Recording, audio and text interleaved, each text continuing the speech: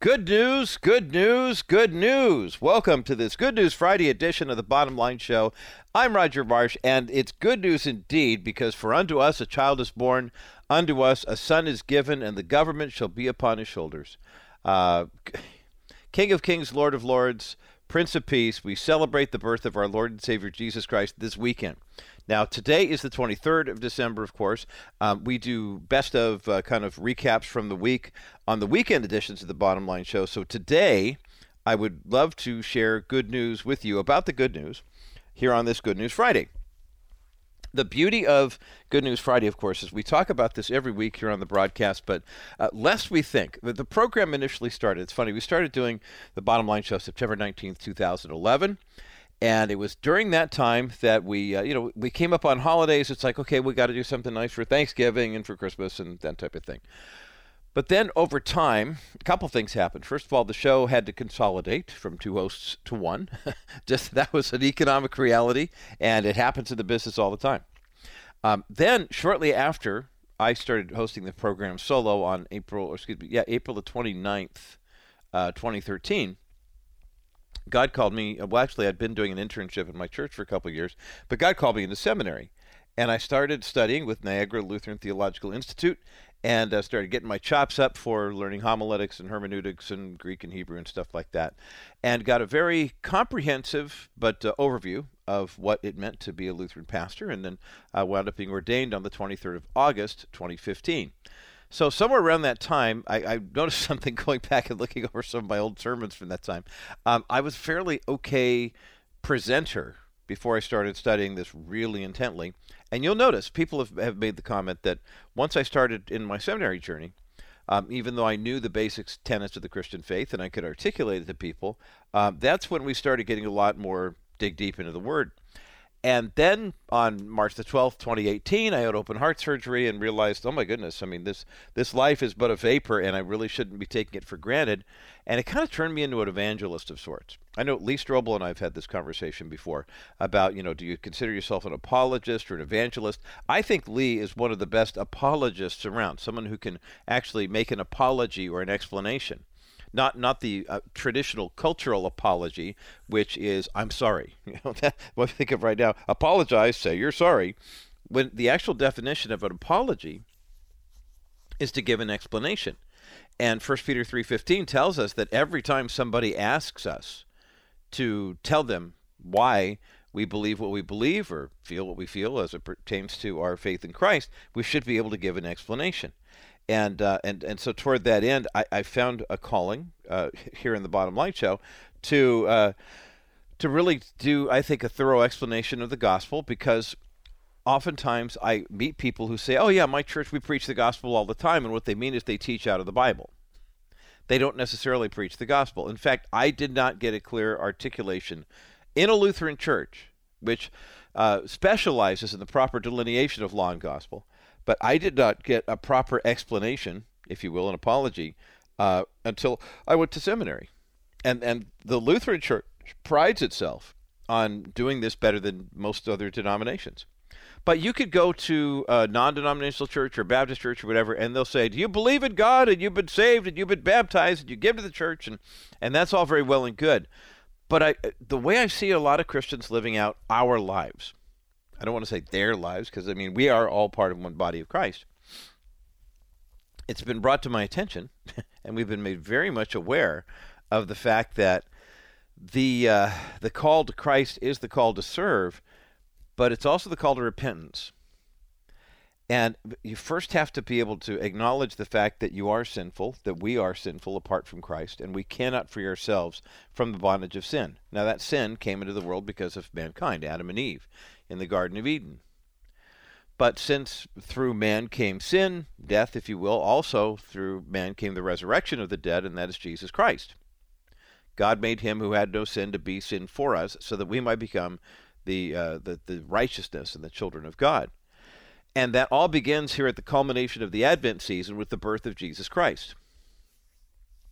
But one of the things I love about Scripture and studying it is how many years, people walk with the Lord And they'll say, yeah, I know this. I know it. I know it. I know it. I know it. I'll never forget the first time I ever came in contact with somebody who had one of those revelatory moments. It was at a church locally. It was part of an orchestra that was actually playing. My dad was doing a Christmas musical or Easter musical, something like that. It must have been Easter because a gentleman who I'd known for quite some time, who'd been in part of these groups for many, many years, came up afterwards to me and he goes, this was a really great cantata. I don't remember which one it was. I mean, they were all great. I'm just biased toward my dad. And he came up to me and he said, wow, I'm so glad you played and this is really great. He goes, that Passover thing. He said, I never really made the connection that because of the blood of the lamb, the sacrificial lamb, that the angel passed over the homes of God's people who were there. And in the same way, the blood of the lamb, marking and cleansing our hearts, means that sin and death will pass over us as well. And I thought to myself, that's interesting. You've been in church for 40 years and you're just now figuring this out. But it made me aware of the fact that for those who would say, well, there you go, preaching to the choir again, we desperately need to preach to the choir. Because there are a lot of people coming to church, singing in the choir, super volunteers teaching Sunday school who may not know the basic tenets of the faith. So over the years, Good News Friday started out as hey, here's a Christian doing something great, or here's the government doing something good for the church, or whatever. And it was kind of innocuous. It was really, innocent, I think, on a rather naive level. But over time, and especially post-surgery, that is probably the most common email I get from bottom line listeners. Every now and again, it's a rebuke, it's a constructive criticism. Even if you're wrong, at least you're articulate, and you're right. I mean that sincerely. And I don't answer all of them because, quite frankly, getting into little side conversations may not be the best thing for the overall health of the program. Pertaining to when someone does bring something up and then we say, well, hey, let's talk about it on the air, we can bring it up for group discussion. So if you've sent me an email recently and I didn't respond to you directly, that's the reason why. Nothing personal. It really is just a matter of saying, hey, how can we benefit the larger body of Christ? You get several 100,000 people who tune into the program over the course of a week and want to get everybody involved instead of just having, sidebar conversations.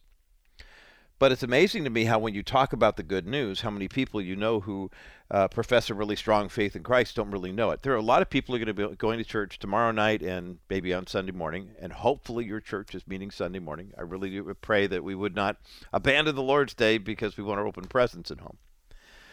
But the idea that there are people who think they know what they don't really know, and the fact that they also maybe can keep learning things.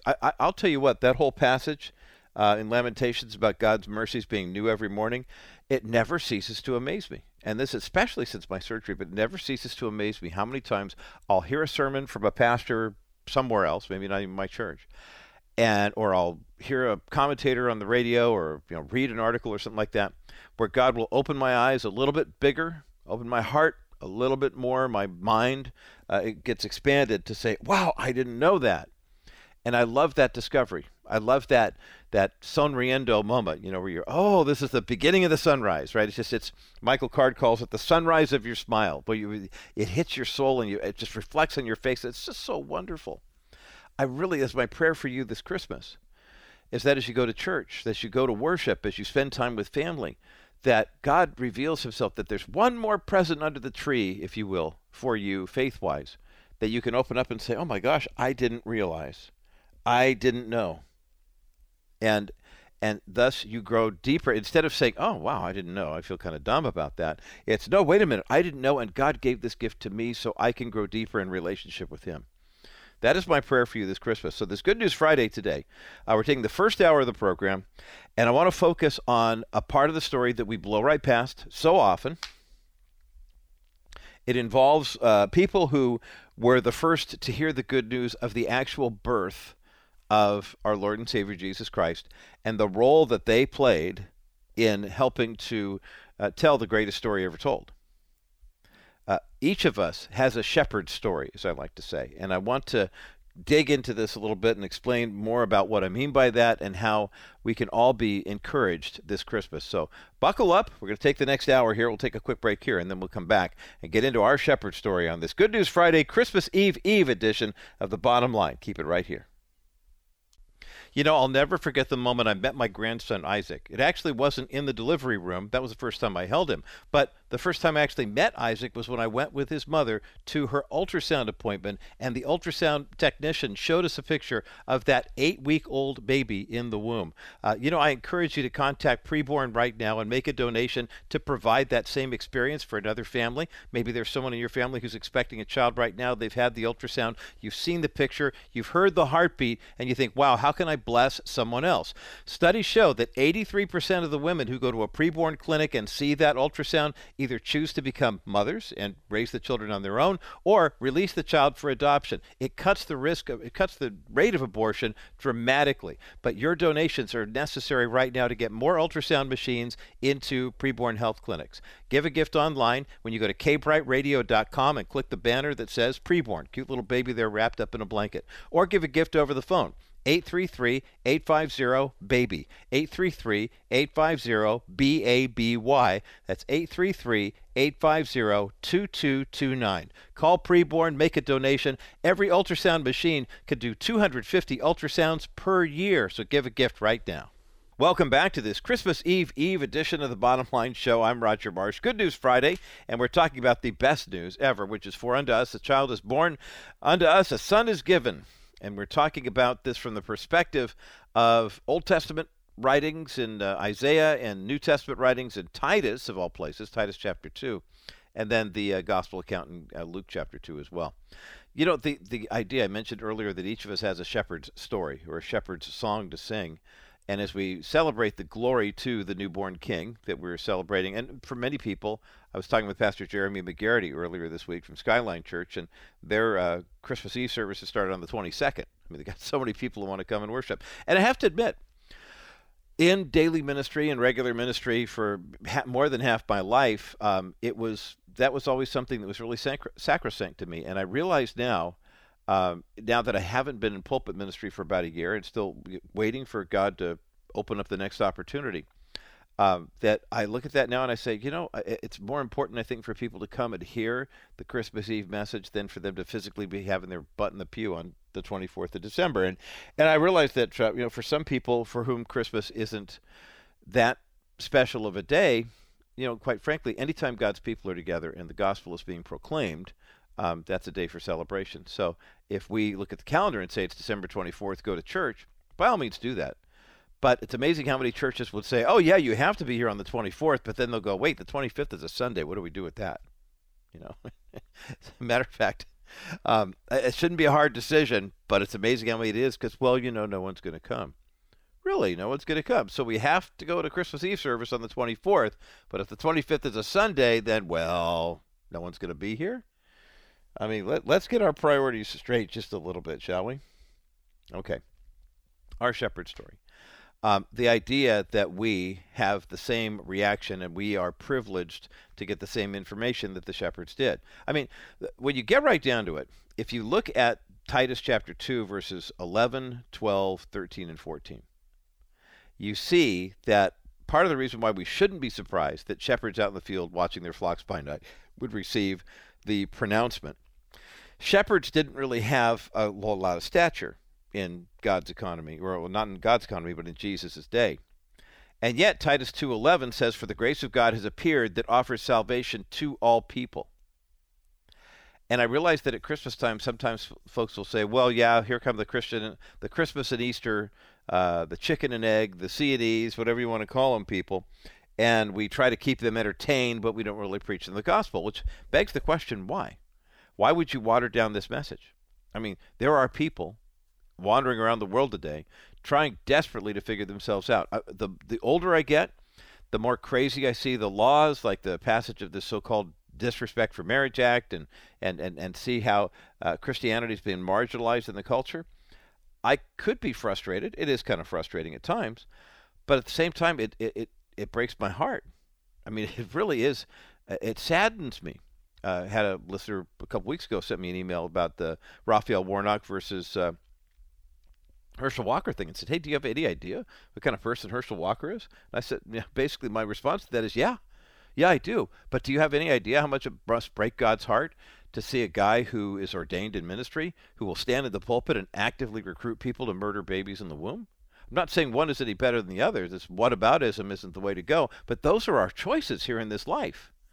I mean, this really is, you're looking for the bread of life and living water, and the world offers you two different types of fast food, and sometimes you're hungry and you have to pick the one that isn't going to hurt you the worst. I mean, this is, let's not try to Christianize the political world.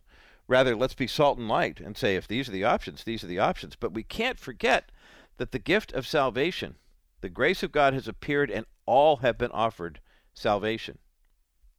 So the question is not a question of people saying, why did God turn his back on him or her or whatever? Well, we love because he first loved us, but he rejects those who reject him, who walk away from him.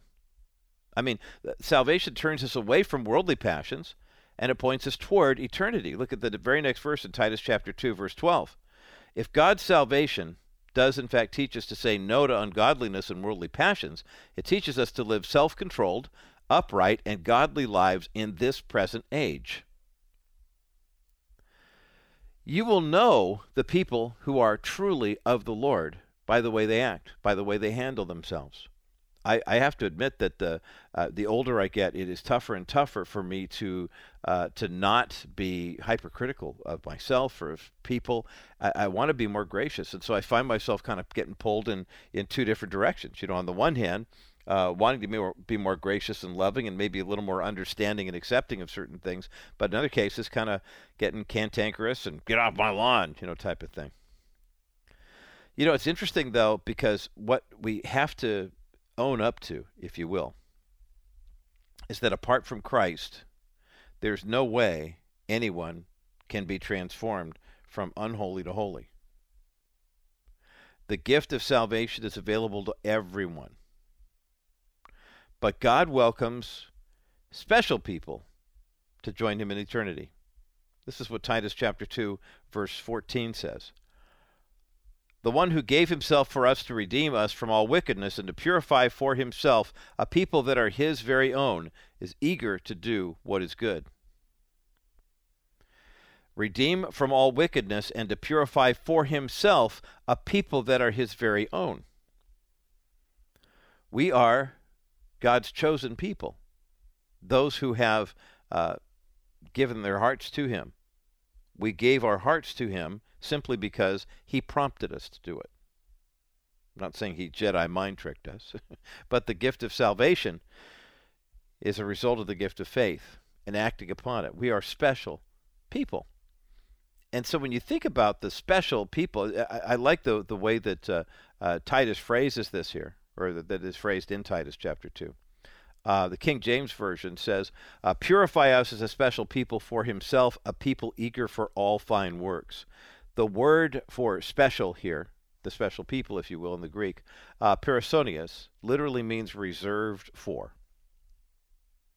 Now, you might think, okay, well, that sounds really nice and really special. I think that it's nice to be included in that group. But basically, it was a term that was used in Jesus' day for a king who goes to battle against another king and that king's empire.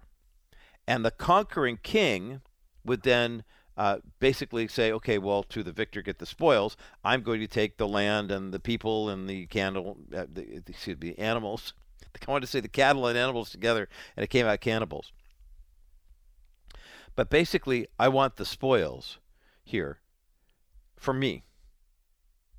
We conquered all these people and all this land and all this stuff, so that belongs to the empire. But I want this special part set aside for me.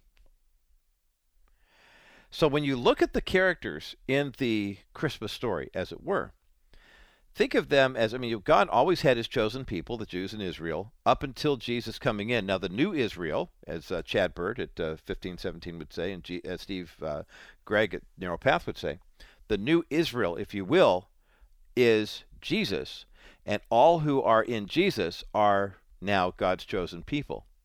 So for people to say, well, what about Israel? Israel plays a special role in history, which it does, and that's for another conversation. But understand, of course, that there is no replacement theology per se where American Christians have replaced, Middle Eastern Jews as God's chosen people. Rather, it's Old Covenant, New Covenant. And Jesus saying, I'm in Luke 22:15, I'm eager to celebrate the Passover with you, is him saying, hey, I want this badly. And he takes a term, ironically, that was typically used for something that you coveted, something that you weren't supposed to want.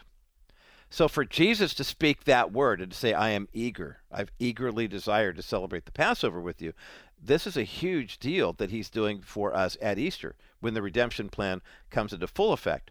Here, basically, Titus is saying, hey, look back on that thing. This gift is available to everyone who God sets aside as special, the ones who will be cleansed, washed in the blood of the Lamb, and will be special unto him. So now the question you have to ask is, well, who are the special people, or the first very special people, apart from God's chosen people? Who did God choose to be special people? Well, think of them. Mary, Joseph, the shepherds. I mean, they were all special people, and they heard from God. Well, what made them all that special? You might be wondering. Well, we'll take a look at a list of their qualifications for being special people on the other side of this break as the bottom line continues. When you're injured in an accident, you just want to be treated like a human being. But when you are denied what you need to make a quick and full recovery, it can feel dehumanizing. Stephanie Cover puts her clients' total healing first, and that means fighting for a settlement that respects you as a human being. The insurance companies don't necessarily care about why you need a settlement, but they know that it means they will lose money. Stephanie will stand up for a dollar amount that values your life and the full process of your complete restoration. Even when the insurance companies are doing their best not to pay you, you have a leg up because Stephanie Cover used to work for those same insurance companies. Getting you well positioned for your full physical, financial, and spiritual recovery is Stephanie's goal in working with you. Save her number now or call 877-214-4935. That's 877-214-4935. Then fill out a contact form at kbrightradio.com/CoverLaw. Stephanie Cover. She knows the other side. Welcome back to this Good News Friday edition of the Bottom Line Show. I'm Roger Marshett. You know, every now and again, Christmas Eve or coming up on Easter or whatever, a major holiday, sometimes Pastor Roger takes over the program, and that's what's happening today as we're devoting the first hour of our Good News Friday to the beginning of the good news, which is the birth of Christ. It's the culmination of this Advent season, and because of the life that he lived on earth and the work that he did on the cross, with our Easter celebration, as it were, the Resurrection Day, then ascending into heaven, seated at the right hand of the Father, he will come again to judge the living and the dead. And so that's the second Advent that we also celebrate this time of year. But we're talking about the shepherd story that each of us has to hear the good news proclaimed to us about the birth of Christ and what it means to us as our Savior has come, and then the calling that each of us has, our own shepherd story, if you will. I was talking before the break about how Titus chapter 2, we read about the special people that God has set aside for himself, and Paul uses a word in the writing to Titus where the term in the Greek literally refers to there is plunder that is taken from a victorious battle that a king would engage in against another empire. But then there's the spoils, if you will, that the king says, save that for me. And that's the term that Paul uses to describe anyone who God has set apart for himself. The gift of salvation is available to all who will repent, but the ones who do, God says, those are my special people. Well, the first special people we read about in Scripture are Mary and Joseph and the shepherds, right? So you might be asking the question, what made Mary and Joseph so special? And the short answer is, not much. I mean, they were poor. They were simple. We know there's nothing really remarkable about them. I mean, quite frankly, when we look at the creche, the manger sequence there, and we see the figurines of Mary and Joseph and camels and, baby Jesus in the manger, if you had seen, we hold that as a big deal because that's the way we've been taught. We know what the scriptures say about this. But if you had been out in Bethlehem that night, walked right by, you would have just kept on walking. Oh, that poor family! It's so cold out here; they got stuck in the manger. Oh, if it was cold in July when this probably actually happened, you wouldn't have given him a second look. But because the angel Gabriel came to Mary and the angel Gabriel came to Joseph and basically said, here's the deal: you are special, and Mary most highly favored. And the whole bit in Luke chapter 1 about the Spirit of the Lord hovering, overshadowing her, It's the same term. That term in the Greek is the same term in Hebrew that you see in the Genesis account of chapter 1 of the book of Genesis, where, the earth was formless and void, and God's kind of hovering over before he starts his creation. He's separating darkness from light and sky from land and that type of thing. It's the same word. So God is overshadowing Mary. And so when Gabriel speaks to her, her response is, how can this be? For I'm a virgin. It's not a question of, what do you mean this is going on? I'm 16. I mean, I still have my whole life ahead of me. Like, totally for sure, I'm not doing this. That's not what she says. Joseph has the same response. Joseph, you're going to find out Mary's pregnant, don't divorce her. And basically, he has the same deal. That makes them special because the gift of faith has been placed upon their hearts. So where do the shepherds come in? I mean, in Jesus' day, the rabbis, the Jewish leaders basically said the shepherds are outcast. Here's the part where, you raise the lambs for sacrifice or whatever, but you're ceremonially unclean because you're with the animals all the time.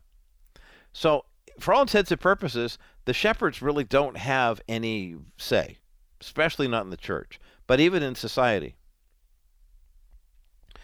Well, Mary sees one angel, Joseph encounters one angel, but the shepherds are then approached by a multitude of the heavenly host. Why? What made them so special? Well, this one takes a little bit more explanation. And so I encourage you to stay with us through the break as we have our Good News Friday edition of Christmas Eve here on the Bottom Line Show. And I encourage you, if you have a chance to get in fellowship and worship this year, I know the past couple of years have been tough because of pandemic and some people have been a little hesitant, but it's pretty much ollie oxen free this year. I highly recommend that you find a place to worship or to head to your regular place of worship, or maybe you and your family can find one of the houses of worship that you all like to worship at. And spend that time contemplating how special Mary and Joseph were, how special the shepherds were, but how special you are too. Special and precious in God's sight. He treats us so well, starting with the gift of the birth of his son and allowing us to look upon the face of God and not die, but instead to find everlasting life. We're going to continue this shepherd story in just a moment as the bottom line continues. Good news, good news, good news. Welcome to this Good News Friday edition of the Bottom Line Show. I'm Roger Marsh, and we are taking this next segment here to take a look at Christmas Eve, as it were, and today being the 23rd of December. Hope you have a chance to worship the Lord, celebrate his birth with your friends and family. And I encourage you to, I've been saying this all week, but knowing that Christmas Eve is on a Saturday and Christmas Day is on a Sunday, I know there's a cultural temptation to say Christmas Eve or Christmas Day, Sunday morning, we're not going to church. If your church is holding worship service, and I pray that they are, please worship the Lord on his day. The presents can wait, or go to that 11 o'clock service, or hey, Pastor, why don't I have the service at 3 in the afternoon if that's the way it's got to be. But I highly recommend that don't let the culture dictate the way you celebrate. Celebrate the way you should. We celebrate the glory of the newborn King, and I'm taking a look here at Titus chapter 2, Isaiah chapter 9, and then, of course, the Gospel of Luke chapter 2, the first 20 verses there, as we see us as receivers of the good news of the gospel. There's sin in the world. We are born sinful into a fallen world. We are separated from God because of that sin. But on that Christmas night, God so loved the world that he gave his only begotten Son, the birth of Jesus Christ. Wrapped in swaddling cloths, lying in a manger in Bethlehem. There was no room in the inn, but quite frankly, even that, the symbolism of Jesus not having a welcome place to go, so being a nomad in this culture that we live in, and also kind of being one who would stand up against the Jewish tradition and help them see there's a new covenant in town, a new place. The gift of God is available to all people, and that's the beauty. Glory to God in the highest, and on earth peace, goodwill toward all people. The gift of God is available to all. We see this in Titus 2:11. The grace of God has appeared that offers salvation to all people. Verse 12, God's salvation teaches us to say no to ungodliness and worldly passions and to live self-controlled, upright, godly lives in this present age. It does turn us away from the worldly passions. It points us toward eternity. But when you think about people who are trying to have the best of both worlds, I want heaven. I want everything that God has to offer. But I also want the worldly passions too. So does Jesus have to be my Lord exclusively? I think we've seen over the past 5 to 10 years, especially over the last 2 to 3, how many people who have, kind of claimed the name of Jesus really aren't necessarily living that way. I mean, apart from Christ, transformation like this is impossible, but the gift of salvation is available to all, and God welcomes everyone who receives that gift as a special person to join him in eternity.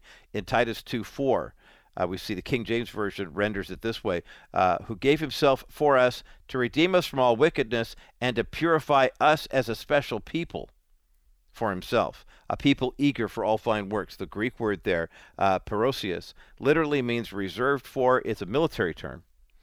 And it means that when the king would do battle with another kingdom, the victorious king, of course, would take the plunder. They'd take the land and the animals, and other soldiers were into captivity. And it was that was just the rules of engagement.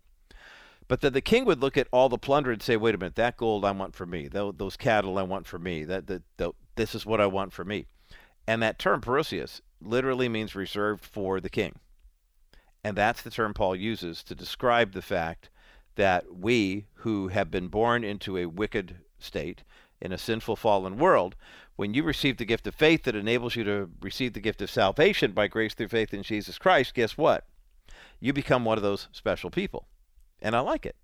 I mean, it's wonderful. Now, we think of the first special people, because the Jews were God's chosen people, but Jesus becomes the new Israel. Now there's a new covenant. We're going to see that 33 years later. But for our purposes right now, who are those first special people? Well, the good news is, they're Mary and Joseph and the shepherds. And if you're wondering what made Mary and Joseph special people, not much. Poor, simple people.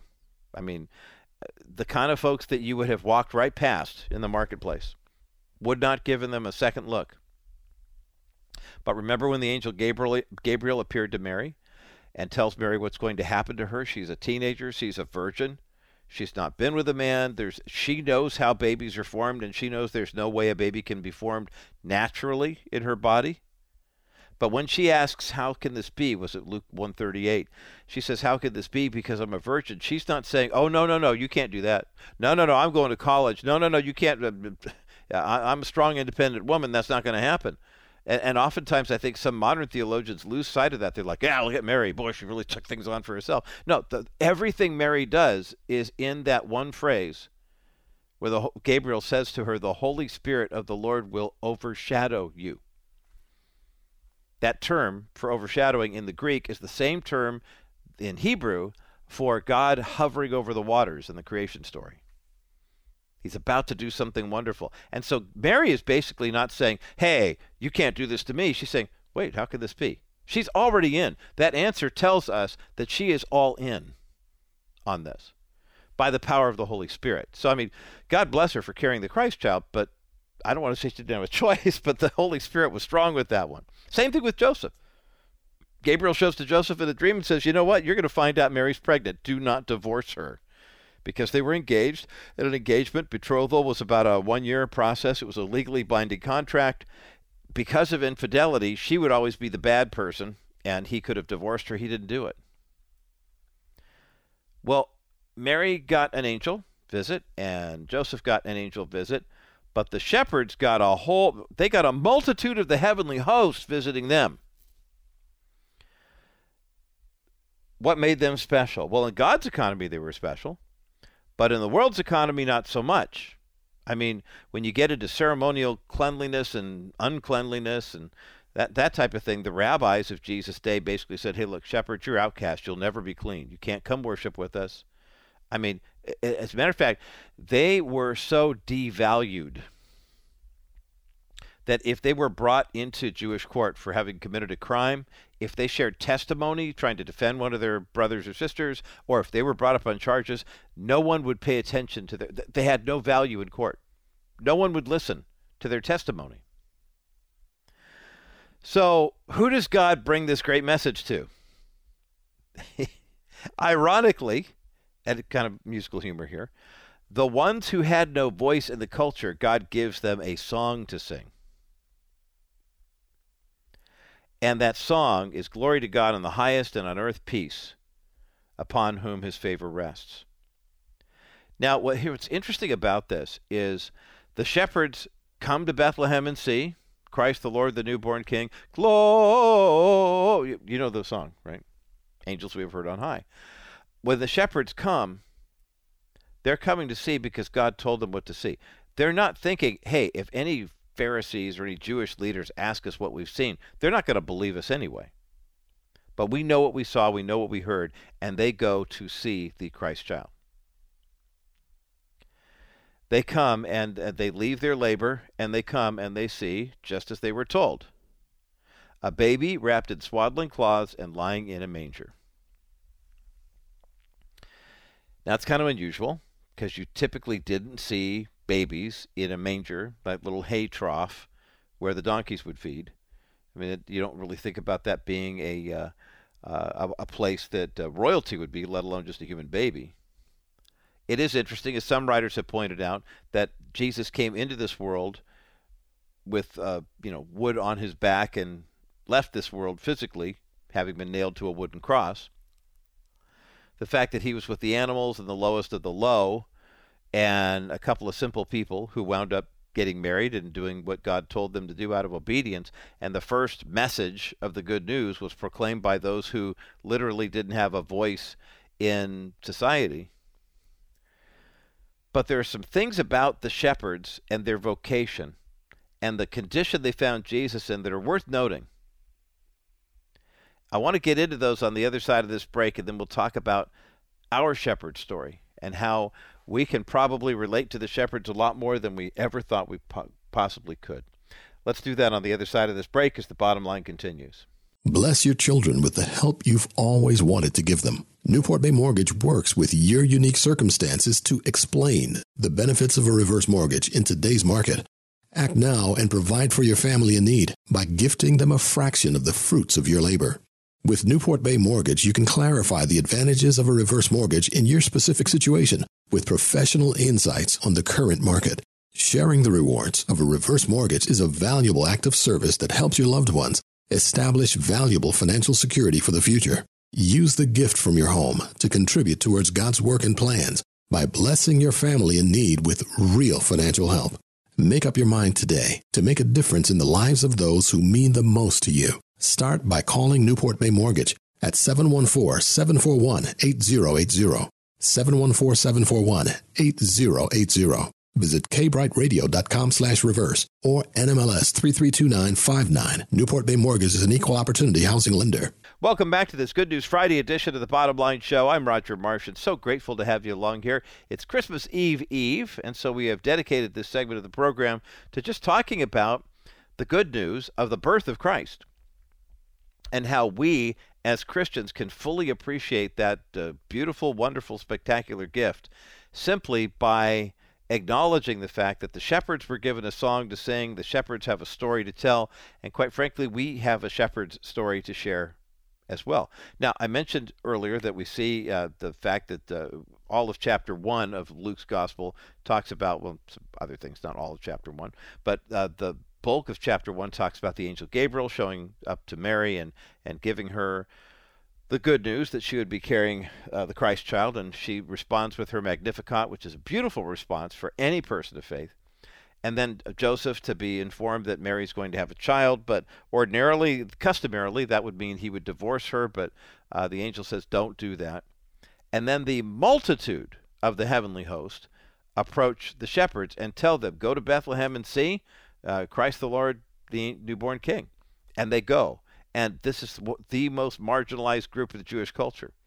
So much so that if they ever had to come into Jewish court and stand before the Pharisees, Sanhedrin, what would happen? Nothing. Not for them anyway. They would be ruled for or against on the testimony of others, but their words had no validity. Well, their words may have had no validity in Jewish court, but now their song is going to be the first testimony of the birth of Christ that we hear. Why did God do this? Well, this is interesting. Think about this for just a moment. They go to see the Christ child wrapped in swaddling cloths and lying in a manger. It's interesting because Luke uses this term. It's a medical term, the term swaddling. it was used for a couple different reasons. First and foremost, when it came to lamb, oftentimes the limbs were wrapped up in a cloth like what we would call a swaddling cloth, because the idea was to help the limbs grow straight. But go a little bit deeper with me and find out that some of the shepherds who had no voice in Jewish culture were also called and charged with the responsibility of raising what we would refer to as the sacrificial lamb, or the sacrificial lambs, the ones that would be presentable without blemish or defect as sacrifices unto the Lord. Remember in Genesis 30, Jacob had that rather odd, he's having that little battle with Laban, his father-in-law, and he wants to make sure that they have an even split of what the property and everything. And so Jacob gets into his little breeding program where he says, look, I'll tell you what, all the spotted and striped lambs, so those will be mine, and the other ones are going to be yours. And then he starts going about and taking the bark and the branches and putting them on the coats and dipping them in the water, doing everything he can to make sure he can produce as many of those as he possibly can. Well, in the culture, when it came to the sacrificial lambs had to be ones that were perfect, that had no spot, no defect, no blemish whatsoever. Because, let's face it, our human tendency would be to say, look, if we have to sacrifice an animal, we're going to find a blind one. We're going to find one that's deaf. We're going to find one that can't really walk all that well, because we want the healthy ones to reproduce and be a good farmer, farming equipment, if you will, for us. That's what we as human selfish people would like to do. But God says, no, bring me your best. Bring me the first fruits from the storehouse. Bring me the best bunches of grapes, the best grain, and the best wheat. Bring me the best of the best to sacrifice at the temple. Don't just bring me your beat up stuff, and do not bring a wounded animal. So, think about that. First and foremost, any shepherd would use a cloth around the legs of the lamb to make sure the lamb could stand up straight, because in all honesty, you've seen the way lambs are built. They're built kind of funny. I mean, they're built kind of like old New York City apartment radiators, right? I mean, tiny little feet and big bulky bodies, and then all that wool and those tiny little ears on their heads. And I mean, that whole thing about the Lord is my shepherd, he anointeth my head with oil, the to keep the flies off. That's what the shepherds had to do, because the lamb, if you think about it, has no way of scratching his head. But the sacrificial lambs, they took that swaddling cloth thing a bit further. The lamb was born, and not only would they wrap up the limbs to make sure the limbs grew straight, they'd wrap up the entire body of the lamb. Why? Because as Jacob showed us, if that lamb brushed up against something, it would be marked, it would be blemished, it might potentially hurt itself. And lambs, and I say this in all love and respect, sheep are not exactly smart animals. So you could see a lamb brushing up against a rock or against a tree or something like that, getting marked up and potentially bruised. So the shepherds who raised the sacrificial lambs would not only wrap the limbs to make sure they would grow straight and strong, but they would wrap up the lamb for the lamb's protection so that there would be no blemish, so there would be no bruise, there would be no marking on there whatsoever. Now, we think often about, a newborn baby's born, and we just wrap them up, and do that. But the swaddling cloths that that Luke is talking about for us here is more of a, like I said, it's a medical type of term. It's not just hey, someone give me a baby blanket. You think about it, Mary and Joseph didn't have a lot of means. They basically would not have thought anything other than Mary would try to keep the baby warm, maybe in her own garment. She certainly would not have had swaddling cloths with her, because they weren't carrying a bunch of animals with them, and they certainly weren't raising sacrificial lambs. But who was? When you think about how special the shepherds were in this story, God literally singles them out. Here comes a multitude of the heavenly host means too many angels to count. Mary and Joseph got an angel each. It was the same angel. The shepherds got the multitude of the heavenly hosts. When you hear Handel's Messiah being sung by a church choir with 200, 300, 400 voices, imagine that on steroids for the song that was being sung. To shepherds. because God called them special. Prosinus. God said, I am separating you for my purpose. You will be the first to hear the good news that the Savior has come. Christ the Lord is born in Bethlehem. Go see it, and then go tell it on the mountain that Jesus Christ was born. Now think about this for just a moment, and especially in the world that we live in and the times that we're living in right now. We live in something that the world often refers to as the cancel culture, right? My buddy, colleague Joe Dallas has written a book that's become very popular. Joe's done ministry for 3-4 decades, helping people with unwanted same-sex attraction come out of that lifestyle with Genesis Biblical Counseling. And he recently, about a year or so ago, wrote a book called Christians in a Cancel Culture, about how do we in the body of Christ stand up to the culture that's trying to cancel Christianity. Well, first and foremost, I know it's of little comfort if you're potentially losing your job or getting hassled by your neighbors or whatever. The light of Christ will never be overcome. The darkness scientifically, darkness cannot overcome light. You could have the largest, darkest, most horrible stretch of dark around, and one tiny light is now visible to everybody who is within an eyewitness account of that light. If you think about the plagues with Moses and Pharaoh and the plague of darkness, can you imagine how dark it had to be? Because even when we say, wow, it's the darkest night you've ever seen, if there's one tiny little star way up high, that light will pierce through that darkness and your eye will be drawn to the light. So when you think about, how special this moment is, and the fact that the culture had been trying to cancel out, Herod tried to cancel Jesus, tried to kill him. I mean, this is nothing new what we're going through. But it is kind of amazing to think about how the birth of Christ leads us to the ultimate shepherd story, but then what does it say about you and me? What does it say about our faith? I'm going to take a quick break, and on the other side of it, I want to help us unpack something about why Christmas is so important to celebrate, why it's so special, and now more than ever before, how you may be hearing a lot of voices that are coming at you for your faith. Friends, family members saying, oh, that's a bunch of poppycock. We're going to make it illegal. We're going to change the law, so we're going to redefine biblical traditions and biblical foundational relationships and then make it illegal for you to tell us that we're wrong. But stand firm in the truth, brothers and sisters, because you have a shepherd story to tell as well. And on the other side of this break, I want to tell you what it is and why it's important for you to tell it. That's coming up next as The Bottom Line continues.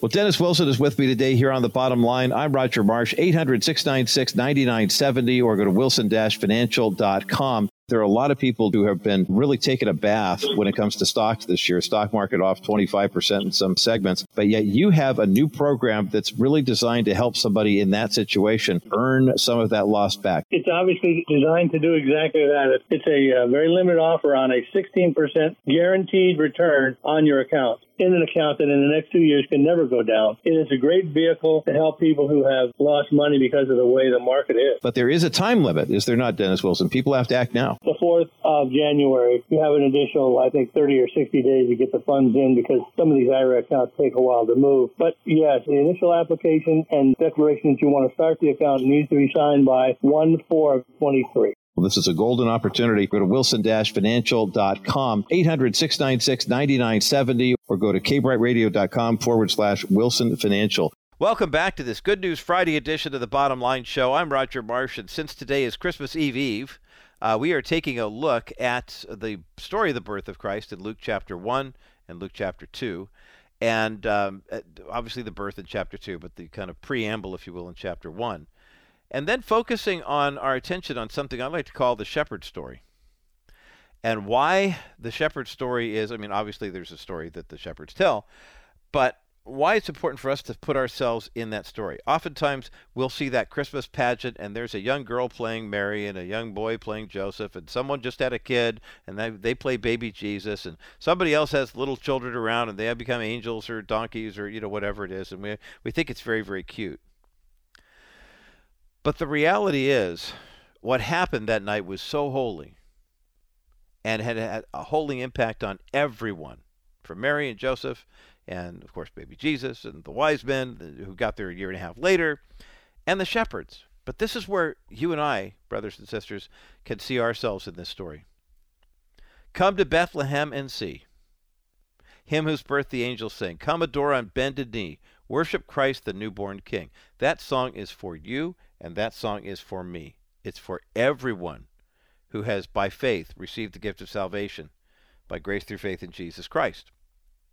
The shepherds were not special people in the world's eyes. Even in the eyes of the Jews, they didn't have a voice in the Jewish courts. But God said they were special. In the same way, perosinus, the Greek term for when the king does battle with another king and vanquishes his opponent and then starts counting up all the plunder that they get because they won the battle, and says, I'm taking a couple of these things for myself. You're going to be my special servant, and this animal is going to provide a meal for us, whatever it is it's going to be. And so even though the Pharisees didn't see the shepherds as anything special, God said, oh yeah, this is where I'm starting this. It's Mary and Joseph were obedient. The Christ child is being born by the power of the Holy Spirit, and you shepherds who ordinarily would tend the flocks that would ultimately grow up to become sacrificial lambs, if anyone understands what a blemish or unblemished lamb looks like, it's you. And the multitude of the heavenly host came and encouraged them and equipped them to go see the Christ child and then tell people what they saw, knowing full well that the Jewish leaders would say, they're crazy, what they say doesn't mean anything. But more and more people would hear. See, God is constantly taking the people that the world says have no value. The world says doesn't have a platform. They're not influencers. And instead says, you take this message to all people. Glory to God in the highest, and on earth peace, goodwill to all people. Goodwill to all people is available. But there's a way you get the goodwill. You can't just say, peace to you, brothers. Goodwill. But what does James tell us? If you see somebody who's hungry or they're cold or whatever, you don't just walk past them and say, be warm and well fed, and keep on walking. You have to do something about their temporal situation. In the same way that Paul reminds us in Titus, hey, guess what? The gift of God is available to all. Salvation is available to everyone. But if you heard it from him, you might not believe it. If you heard it from a Pharisee, you might not believe it. If you heard it from a pastor or a priest, you might not believe it. But God went to those who had been marginalized the worst, were the lowest of the low, and said, you get the most important message of all time to share with people, and that is that Jesus Christ is born this day. The Son of God is here. God's plan of salvation and redemption has come. It has begun. And I know you're not going to believe it, but you'll see it. You are a special gift of God, from God, to the people of God. Don't forget that this Christmas. Doesn't matter what your situation is right now. Doesn't matter what kind of discrimination you're facing because of your faith. It doesn't matter how many relationships have been fractured. You might be preparing to celebrate Christmas kind of by yourself even, because maybe there's some disagreement between you and people in your family. I pray for reconciliation. I pray for healing, but please stand strong in knowing what the truth is. If you recognize the shepherd story that God has given you to tell, go tell it. Go tell it on the mountain, over the fields, and everywhere. Go tell it on the mountain that Jesus Christ is born. Salvation has come, and the free gift is available to all who will believe that Jesus is the Son of God, that his death on the cross pays the penalty for your sin and my sin, and that his resurrection power is the same one that we experience and will experience for all eternity. That's the good news of Christmas, and that is the bottom line. For those who remain on the network, we've got a great conversation coming up next. Tricia Goyer is going to talk about the chaotic circumstances of life and how to have a happy heart and stay centered in God's love through chaotic circumstances. It's coming up next as the bottom line continues. Good news, good news, good news. Welcome to this Good News Friday edition of the Bottom Line Show. I'm Roger Marsh, and of course, it is Christmas Eve, December 23rd. Got a great half hour here for you to wrap up the show, especially if you have had problems during the holidays with the crazy, chaotic, hectic schedule of life, keeping you from really enjoying the real reason for the season. Not too long ago, I had a chance to talk to author and speaker Tricia Goyer about a book that she's written on how to maintain that right kind of attitude through the middle of chaos and everything like that. I want to share it with you again today here on the day before Christmas Eve, here on this special Good News Friday edition of The Bottom Line. Well, today here on The Bottom Line, we're going to talk about what it takes to stay happy, and not necessarily happy in the sense that, everything around you is going perfect and everything's going, great. Quite the opposite. In fact, I mean, let's face it, if you've got the kind of schedule that a lot of people are dealing with, and post-pandemic, who's not still dealing with some of those things, the world's moving quicker and there's a lot of chaos, but there's a way that you can actually live centered in God's love. And today here on the Bottom Line Show, I'm joined by, of course, our My Hope Now audience can already see, it's Tricia Goyer, a USA Today bestselling author. She's authored more than 75 books, 500 articles, and a 2-time Carroll Award winner. She has a brand new book out that I love the title of, and I love the concept, and I can't wait to dig in with her a little bit deeper on this. It's called Heart Happy, Staying Centered in God's Love Through Chaotic Circumstances. And we have a link for the book up at thebottomlineshow.com. Tricia Goyer, welcome to the Bottom Line Show. Roger, it is great being here. I always love talking to you. Likewise, and it's fun to see you too. And because we're getting high tech here at Crawford Broadcasting and doing our little Zoom chats, which is great. And it must be fun for you, hopefully, to be on the receiving end of the interview, because I know you're doing some podcasting as well. What's it like to kind of dig into other people's work with the podcast that you host?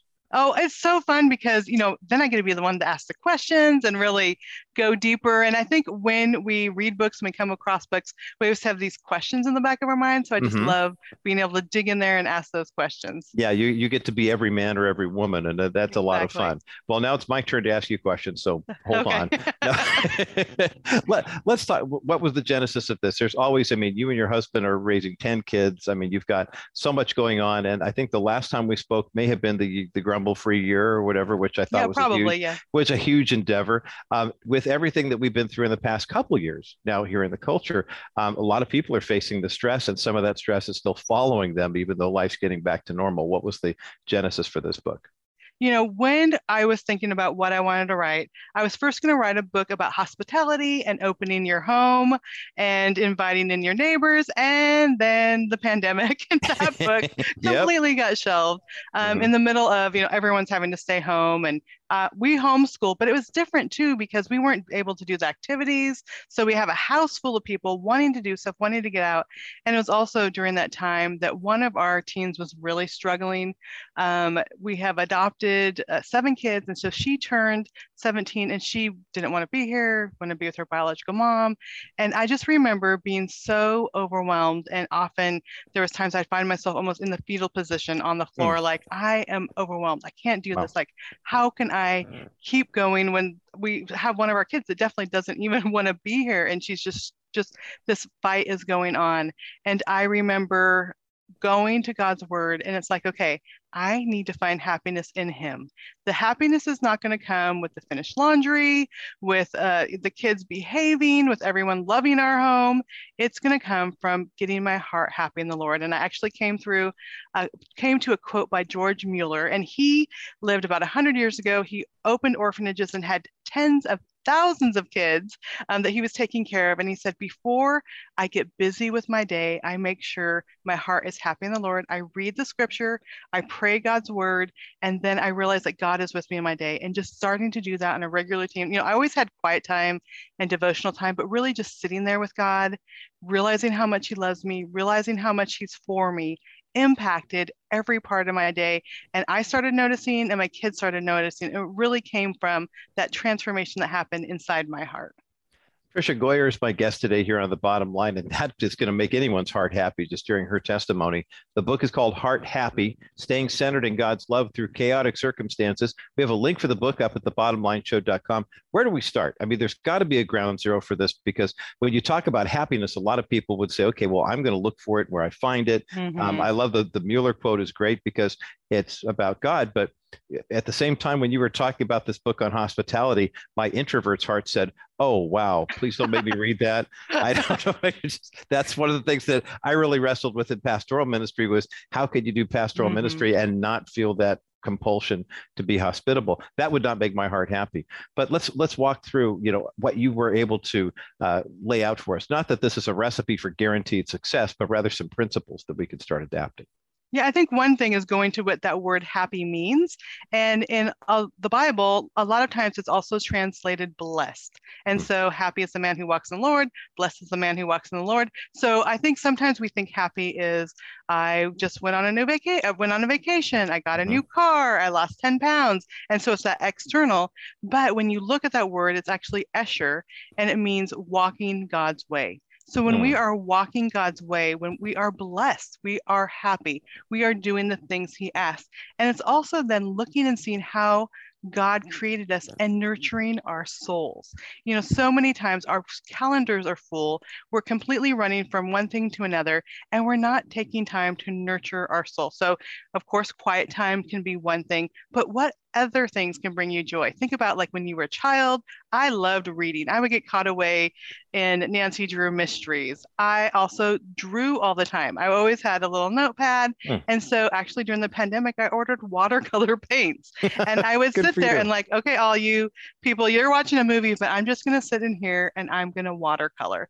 And I think so many times we need to realize like God created us for a purpose. He created us even things that nurture our soul. Like I would not want to go to a mall and go shopping. That just drains me. But sitting there reading a book or watercolor painting nurtures my soul. And so it's really looking at how God created us and how we can feed our soul, cutting out a lot of those things in the calendar to take time to connect with God and to do things which he created us to do. Do you think social media has made it worse in terms of the things that we think we need to do versus the things we need to do? I mean, it sounds like, Tricia, if I may, even though you got a house full of kids and you're a writer, speaker, podcaster, you sound like an outgoing introvert to me because the fact that you like, right? Same thing. People go, how can you get up in front of people and you can do the radio program? And then at the end of the day, it's like, I do need a nap. I really honestly do. But it seems like in the social media world, even when you try to retreat and you try to get away from all the clutter, next thing you know, you're zombie scrolling and you're wondering why your house doesn't look like everybody on Pinterest or whatever. I mean, do you think that's been a factor? I think so. Yeah, I think we're always comparing our weaknesses to other people's strengths. And so I see these like organic meals and I see these families going on long walks up in the woods and we aren't doing those things. And today, my kitchen is a mess. We were given some hand-me-down clothes for one of my sons. My living room has all these clothes spread over it. I'm trying to homeschool my kids. And I really had this moment of tension of like, this house is such a disaster. And I told myself, it'll be okay. This is just today. We'll get through the clothes. The kitchen will get clean. And I have to tell myself that this is ordinary life. And when we're always looking at someone's perfect kitchen or someone's perfect living room or perfect writing desk or whatever it is, we do feel that comparison and we feel like we aren't doing enough. And then we get so overwhelmed that we just can't do anything. We just can't go on. And I say that comparison is really, really hard. And it takes stepping back and saying, this is ordinary life. We have 8 people living in our house right now. It's going to be a mess. There's going to be challenges, but it's okay. And I remember one moment clearly as I'm working on this book, the pile of laundry, all the things. And as I'm just feeling so overwhelmed, I felt God saying, I love you just as much. I love you just as much if the laundry is done and the laundry is not done. If you made a great dinner or you served your family hot dogs or peanut butter and jelly sandwiches, like I love you just as much. And resting our hearts in the love of God and saying, it's okay. I am loved. God has a good plan for my day. Then we stop comparing and we could look to his face and see what he thinks of us instead of comparing what we think of others and other people. I mean, I've done it before where you push all the stuff to the side and then take your picture that you want to display on social media. Yes. Oh my goodness. I often wonder when I see it. One time my wife and I were at an amusement park here locally and we were getting something to eat. So we had some time to kill. And we watched these 2 girls spend 20 minutes trying to come up with the perfect spontaneous selfie, right? Yeah, exactly. And I thought to myself, wow, I wouldn't have spent that much time back in the day. But nowadays, everything that we're trying to make look perfect for 500th of a second or however long that is. And you don't know what's pushed. Well, I don't want to show you what's on the other side of my camera here in my office because I think I'm an abstract random person. So I know I know what all the piles are. I know Yes. where all the clutter is, and it makes sense. Tricia Goyer is my guest today here on The Bottom Line. A delightful conversation, a happy conversation, if I may, about her brand new book called Heart Happy, Staying Centered in God's Love Through Chaotic Circumstances. We have a link for the book up at thebottomlineshow.com. More of this conversation in just a moment as The Bottom Line continues. One of the greatest gifts that we can give to an expectant mother is the gift of the first picture she'll ever have of her son or daughter in the womb. That comes through an ultrasound, and our friends at Preborn have an opportunity for us to make more of these ultrasounds a reality. Every time you give a donation of $28 to Preborn, that means one more ultrasound can take place. But how about giving enough money for an ultrasound machine? The cost is $15,000. It's a sizable investment, but every ultrasound machine can do 250 ultrasounds per year and lasts at least 10 years. Now take that cost, $15,000, and divide that by 2,500. Okay, now you begin to see how the cost per ultrasound goes down even more once we have more ultrasound machines to donate into preborn clinics. Make a donation right now to Preborn. It's completely tax deductible, and every penny, every dollar you donate right now is going to the purchase of an ultrasound machine. 833-850-BABY is the number to call, 833-850-2229, or go to kbrightradio.com. That's KBRITE radio.com. Click on the banner for Preborn and make your best donation right now. $25, $50, $100, it all counts towards saving babies' lives. kbrightradio.com. Hit the Preborn banner right now. Tricia Goyer is my guest today here on The Bottom Line. I'm Roger Marsh, author, speaker, podcaster, 75 books and counting. The latest is called Heart Happy, Staying Centered in God's Love Through Chaotic Circumstances. We have a link for the book up at thebottomlineshow.com. Tricia, during the break, I loved what you were saying, every word of it, in terms of how do we get our heart happy? Well, it's when you're walking with the Lord, when you're walking obediently with him, when you realize, the yoke that he made just for you is a perfect fit. So all you have to do is walk in it and it's going to work. But I realize there are probably some people who are hearing our conversation right now, and I'm glad you alluded to this during the break, where they'll look at that and say, okay, that's easy for you because it sounds like you're dealing with the chaos of the right now, what's right in front of you. And we haven't really touched on yet, well, what about the things that might be making your heart unhappy because they happened a while ago, either something that you did or something that happened to you, and you haven't really been able to get the healing, reconciliation, whatever it is you're looking for. Talk about how you can stay centered in God's love when the chaotic circumstances are things that you've been carrying with you for a while. Yeah, and that is so much of my story. And I start the book on that because I want to be happy in God. I know there's all this stuff going on. As I'm sitting before God, I'm realizing this doesn't just have to deal with today. It has to deal with things that happened a while ago, like little pains that have been there a while that's almost festering. One of those things is when I was 15, I chose to have an abortion. I went to the wrong clinic, got the wrong advice, was listening and said, your problems will be over tomorrow.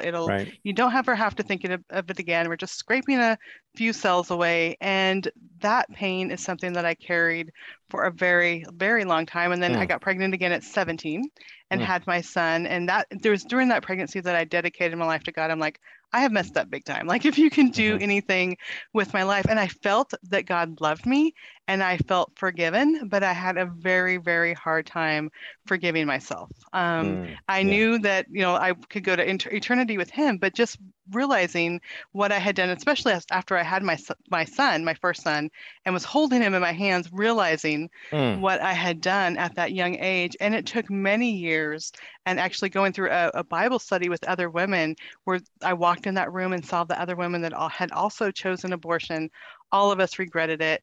And walking through the steps of truly being able to forgive myself, realizing I was young. I was not a Christian. I was walking in darkness. I was trying to please my boyfriend, trying to get out of the problem and having compassion for myself. And then realizing that even in that moment, God still loved me. I Yes. pictured tears in his eyes, even if I was making the wrong decision, he still loved me, and being able to forgive myself. And after doing that, there's still times that comes up. It's not like it's one and done, Right. but it's going back and remembering God's love, remembering that he has forgiven me. I'm remembering I will see that child again someday, which I'm very happy about, and then reaching out to other women. I've led Bible studies for other women. I helped start a pregnancy center when I lived in Montana. I've mentored teen moms. So even in my pain, being able to help other women so they can make different choices or they can get the help they need after they have their children. And so I think anytime, it might be abortion, it might be whatever form or choices we made, it may be stuff that happened to us, and taking those things before God and seeking his word and seeking prayer, seeking counseling or a good Bible study that you can really find healing. Because I think so many times we're carrying these things for so long that it just becomes part of us, but we can lift those burdens. We can give those things to God, and he does want to bring healing into our lives. Boy, Tricia Goyer is sharing some really honest and deep and in some cases painful truth about happiness in the Lord. She writes about this in her book called Heart Happy, Staying Centered in God's Love Through Chaotic Circumstances. We have a link for the book up at thebottomlineshow.com. Tricia, there's a recurring theme in what you're talking about here. I think a lot of times when we hear happiness or things that are happy, there's a part of us that says, okay, well, either it's going to happen to us because of the root of the word, or it's going to be kind of easy, right? Okay, I'm having a bad day, so I'm going to buy a donut and now I'm happy. You know, we're 10 pounds heavier, but I'm happy. Talk about the work that goes into this, because you talked about a process just there in that example of you having an abortion at a young age, that the healing process took a long time before you could really get heart happy with the Lord about healing and forgiveness and all the things that would set you free from that burden. Yeah, the process, and I think what we don't realize is that it's based on relationship and not just ritual. Because, it can be easy to say, yes, sit down with your Bible, spend this amount of time in prayer, spend this amount of time, and then it'll be okay. But really, that relationship must be built. And I have a perfect example of this. One of our kids that we adopted, he was 2.5 years old. And he was so destructive. He disobeyed everything. He would just try to break things. He would knock things over. If there was a milk on the counter, he'd dump it out. It was just total destruction. And I would follow after him. Don't do that. Stop doing that. I'm going to put you in timeout. You're going to have to go sit in your room. And, we welcomed this little boy into our home, and it was pure exhaustion, and I didn't know what to do. And so we ended up going to therapy, and the trauma therapist says, this is what I want you to do. I want you to spend 5 minutes a day with him. I want you to have a special box of toys, and I want one-on-one, no one else is around in the room. I want you to play with him, and I want you to say what he was doing. I want you to repeat what he says, and I want you to praise him. So he'd be lining up the cars, and I'd say, you're lining up the cars.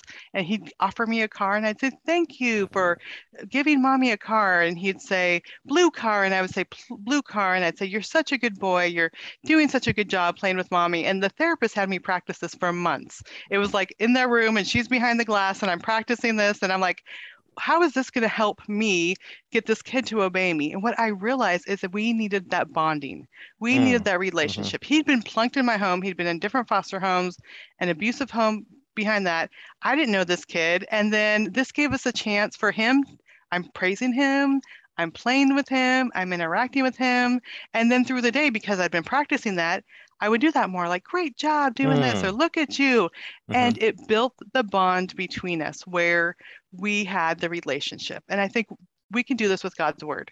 We could read God's word and say, God, look what you are doing. I praise you for the way you created us. I praise you for giving us strength when we feel weak. And then, just repeating what he says. You say in your word that we could have strength as eagles. Like, I need that today. And that is building that relationship. And when I'm doing that in the morning, I find myself doing that throughout the day, just like with Casey. And so that bonding and that relationship really needs to happen. It's not just these things, these rituals we do, but building that relationship with God. Well, and especially when, let's face it, we're that rebellious 2.5-year-olds, right? We're knocking stuff over, and God's right there when we get it right, going, hey, okay, there's affirmation. And I think a lot of times we'll run from the joy that is waiting for us, or the peace or the happiness, because of the fact that we know our own sin enough to know, okay, well, God's not going to be happy with this. So this is the way I'm going to approach it. And you write about in your book, Heart Happy, the fact that it is easy to misplace joy and peace and things like that. Not that Yeah. we don't have it, we just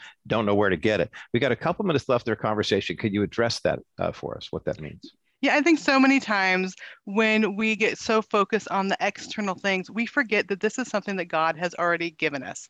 The fruit of the Spirit is love, joy, peace, faithfulness, gentleness. That the whole fruit of the Spirit, that comes from God in us. That is not something we have to figure out ourselves, like, help me to be happy today, help me to be joyful today, help me to be peaceful in my own strength. It's realizing like God is in me and He is my joy. He is my happiness. He is my strength. And so when we're looking at other things for that, when we're looking at other people for that, when we're trying to manufacture that ourselves, like help me to be patient, we need to say, Lord, you are in me. You are patient. I need to depend on you today. I need to trust in you today and know that He has already given us those things. I'm talking with Tricia Goyer today here on The Bottom Line. The book is called Heart Happy, Staying Centered in God's Love Throughout Chaotic Circumstances. We have a link for the book up at thebottomlineshow.com, and we will be giving away a copy of the book at the end of this conversation. Tricia, 90 seconds left, not really a lot of time to fully develop the theme I'm going to ask you the question on, but I know you'll give it your best shot. We have a lot of our listeners who are in their senior years, who are in the 60, 70 range like yours truly. And we're looking back now. I mean, there's always that push forward. I want this and I'm moving toward that and I'm growing and growing. When you get to a certain point, it seems like now you're kind of looking at where you are, looking at where you're going, but you're also kind of looking back, and some of these memories might be starting to flood in right now. What's a good first step for someone who says, I like what you're saying, Tricia, but I just don't know if I have what it takes to step forward and walk in that happiness and that joy and that peace that you're encouraging us to? Well, I think the first thing we need to do is be okay with the emotions. I think especially as the years pass, we get used to shoving them down. Yeah. And so sometimes I'd even journal painful times in my past and let the tears come. Let me go back to those moments and be okay being sad. And then we can say, God, is there anything you want to teach me? Is there anything you want to show me in these moments? And I did that many, many times in the situation. I think sometimes we're afraid of the emotions. God's not afraid of the emotions. And sit before Him and say, this is something that made me sad. This is something I really struggle with. And let Him speak to our hearts as we open our words. He will give us the love and the answers that He wants us to have. I love it. I love it. Tricia Goyer, the brand new book is called Heart Happy, Staying Centered in God's Love Through Chaotic Circumstances. We have a link for the book up at thebottomlineshow.com. Tricia, always a pleasure. Great to get to see you for a change here on our Zoom conversation. It's always great talking to you. Thanks for having me. And that concludes my conversation with author Tricia Goyer. Today here on The Bottom Line, I have an early Christmas present for you. We don't typically do a ton of giveaways on Christmas Eve, but we do have 4 copies of Tricia's book available. Heart Happy is the name of the book. Staying Centered in God's Love Through Chaotic Circumstances. There's a link for the book up at thebottomlineshow.com. 800-227-5278 is the number to call. 800-227-5278. 800-227-5278, the number to get you through to The Bottom Line. Let's take a quick break, and when we come back, refocus on the real reason for the season and not the chaos that drives us crazy. That's coming up next as The Bottom Line continues. Well, Dennis Wilson is with me today here on The Bottom Line. I'm Roger Marsh, 800-696-9970, or go to wilson-financial.com. There are a lot of people who have been really taking a bath when it comes to stocks this year. Stock market off 25% in some segments. But yet you have a new program that's really designed to help somebody in that situation earn some of that lost back. It's obviously designed to do exactly that. It's a very limited offer on a 16% guaranteed return on your account, in an account that in the next 2 years can never go down. It is a great vehicle to help people who have lost money because of the way the market is. But there is a time limit, is there not, Dennis Wilson? People have to act now. The 4th of January, you have an additional, I think, 30 or 60 days to get the funds in because some of these IRA accounts take a while to move. But yes, the initial application and declaration that you want to start the account needs to be signed by 1/4/23. Well, this is a golden opportunity. Go to wilson-financial.com, 800-696-9970, or go to kbrightradio.com/Wilson Financial. Welcome back to this special Christmas Eve edition of The Bottom Line Show, and it is indeed Good News Friday. My thanks again to Tricia Goyer for having a conversation with us about The Happy Heart and Staying Centered in God's Love Through Chaotic Circumstances. There's a link for the book up at thebottomlineshow.com, and as an early Christmas present, we have 4 copies of the book we're giving away right now. 800-227-5278, 800-227-5278, 800-227-5278 is the number to get you through to the bottom line. Have you been frustrated this Christmas with the gift-giving process? The fact that there have been supply chain shortages and trying to get people together. Hey, I don't mind saying that this Christmas has been a bit more challenging for us because half of our kids now live in Texas, and that I don't fault her for that. Kevin, our son, has been in San Antonio for a decade, but his sister Taylor and her husband moved to the Dallas area, Fort Worth, Keller, just a couple months ago. And then my daughter Emily and her husband Brian and grandson Isaac moved to just outside of Conroe. And so kind of coordinating schedules and where are we going to church and that type of stuff, who's in town, who's not. That's all been part of the challenge. But it's interesting. It's as busy as life can get, as hectic and wild as things can get, whether it's work stress or family problems or, even during the COVID pandemic, which is now an endemic, but it's still kind of weighing heavily on people's minds. One of the things that I think we could share with each other and with the world is something that the world lacks, and that is peace. People are trying to find happiness in all sorts of circumstances, but I'm telling you, joy and peace and patience and kindness, the things that we talk about, the fruit of the Spirit, those are things that are exclusive to Christians that the world will never have. So do yourself a favor for the rest of this Christmas holiday.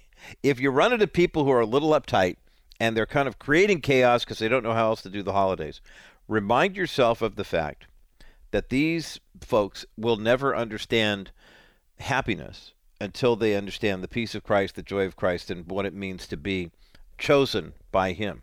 As I shared earlier in the broadcast today here on our Good News Friday kind of Christmas Eve homily, the shepherds that God chose to reveal the good news to about the birth of Jesus Christ. The multitude of the heavenly host that came and gave them the message and saying, "Glory to God in the highest." The shepherds are special people. You have a special calling on your life. And this is not just special because I said so, but because God said so. The pernissimus, the Greek word for literally set apart, means that the king who went to battle, went to the war, and defeated the other kingdom, claims you now as not just plunder, but that special prize. God went to war against sin and death and hell, against the enemy, and won on the cross. And Jesus Christ's victory, His blood, conquers your life and mine. We are now that special purchase of His. And all of that began with the birth of the baby in the manger in Bethlehem more than 2,000 years ago. That is the good news that we sing on a silent night. That is the good news that we sing all throughout the year. And that is my hope and prayer for you, that you'll experience that joy and peace and happiness because of what Jesus Christ did for you on the cross. Merry Christmas from all of us here at The Bottom Line.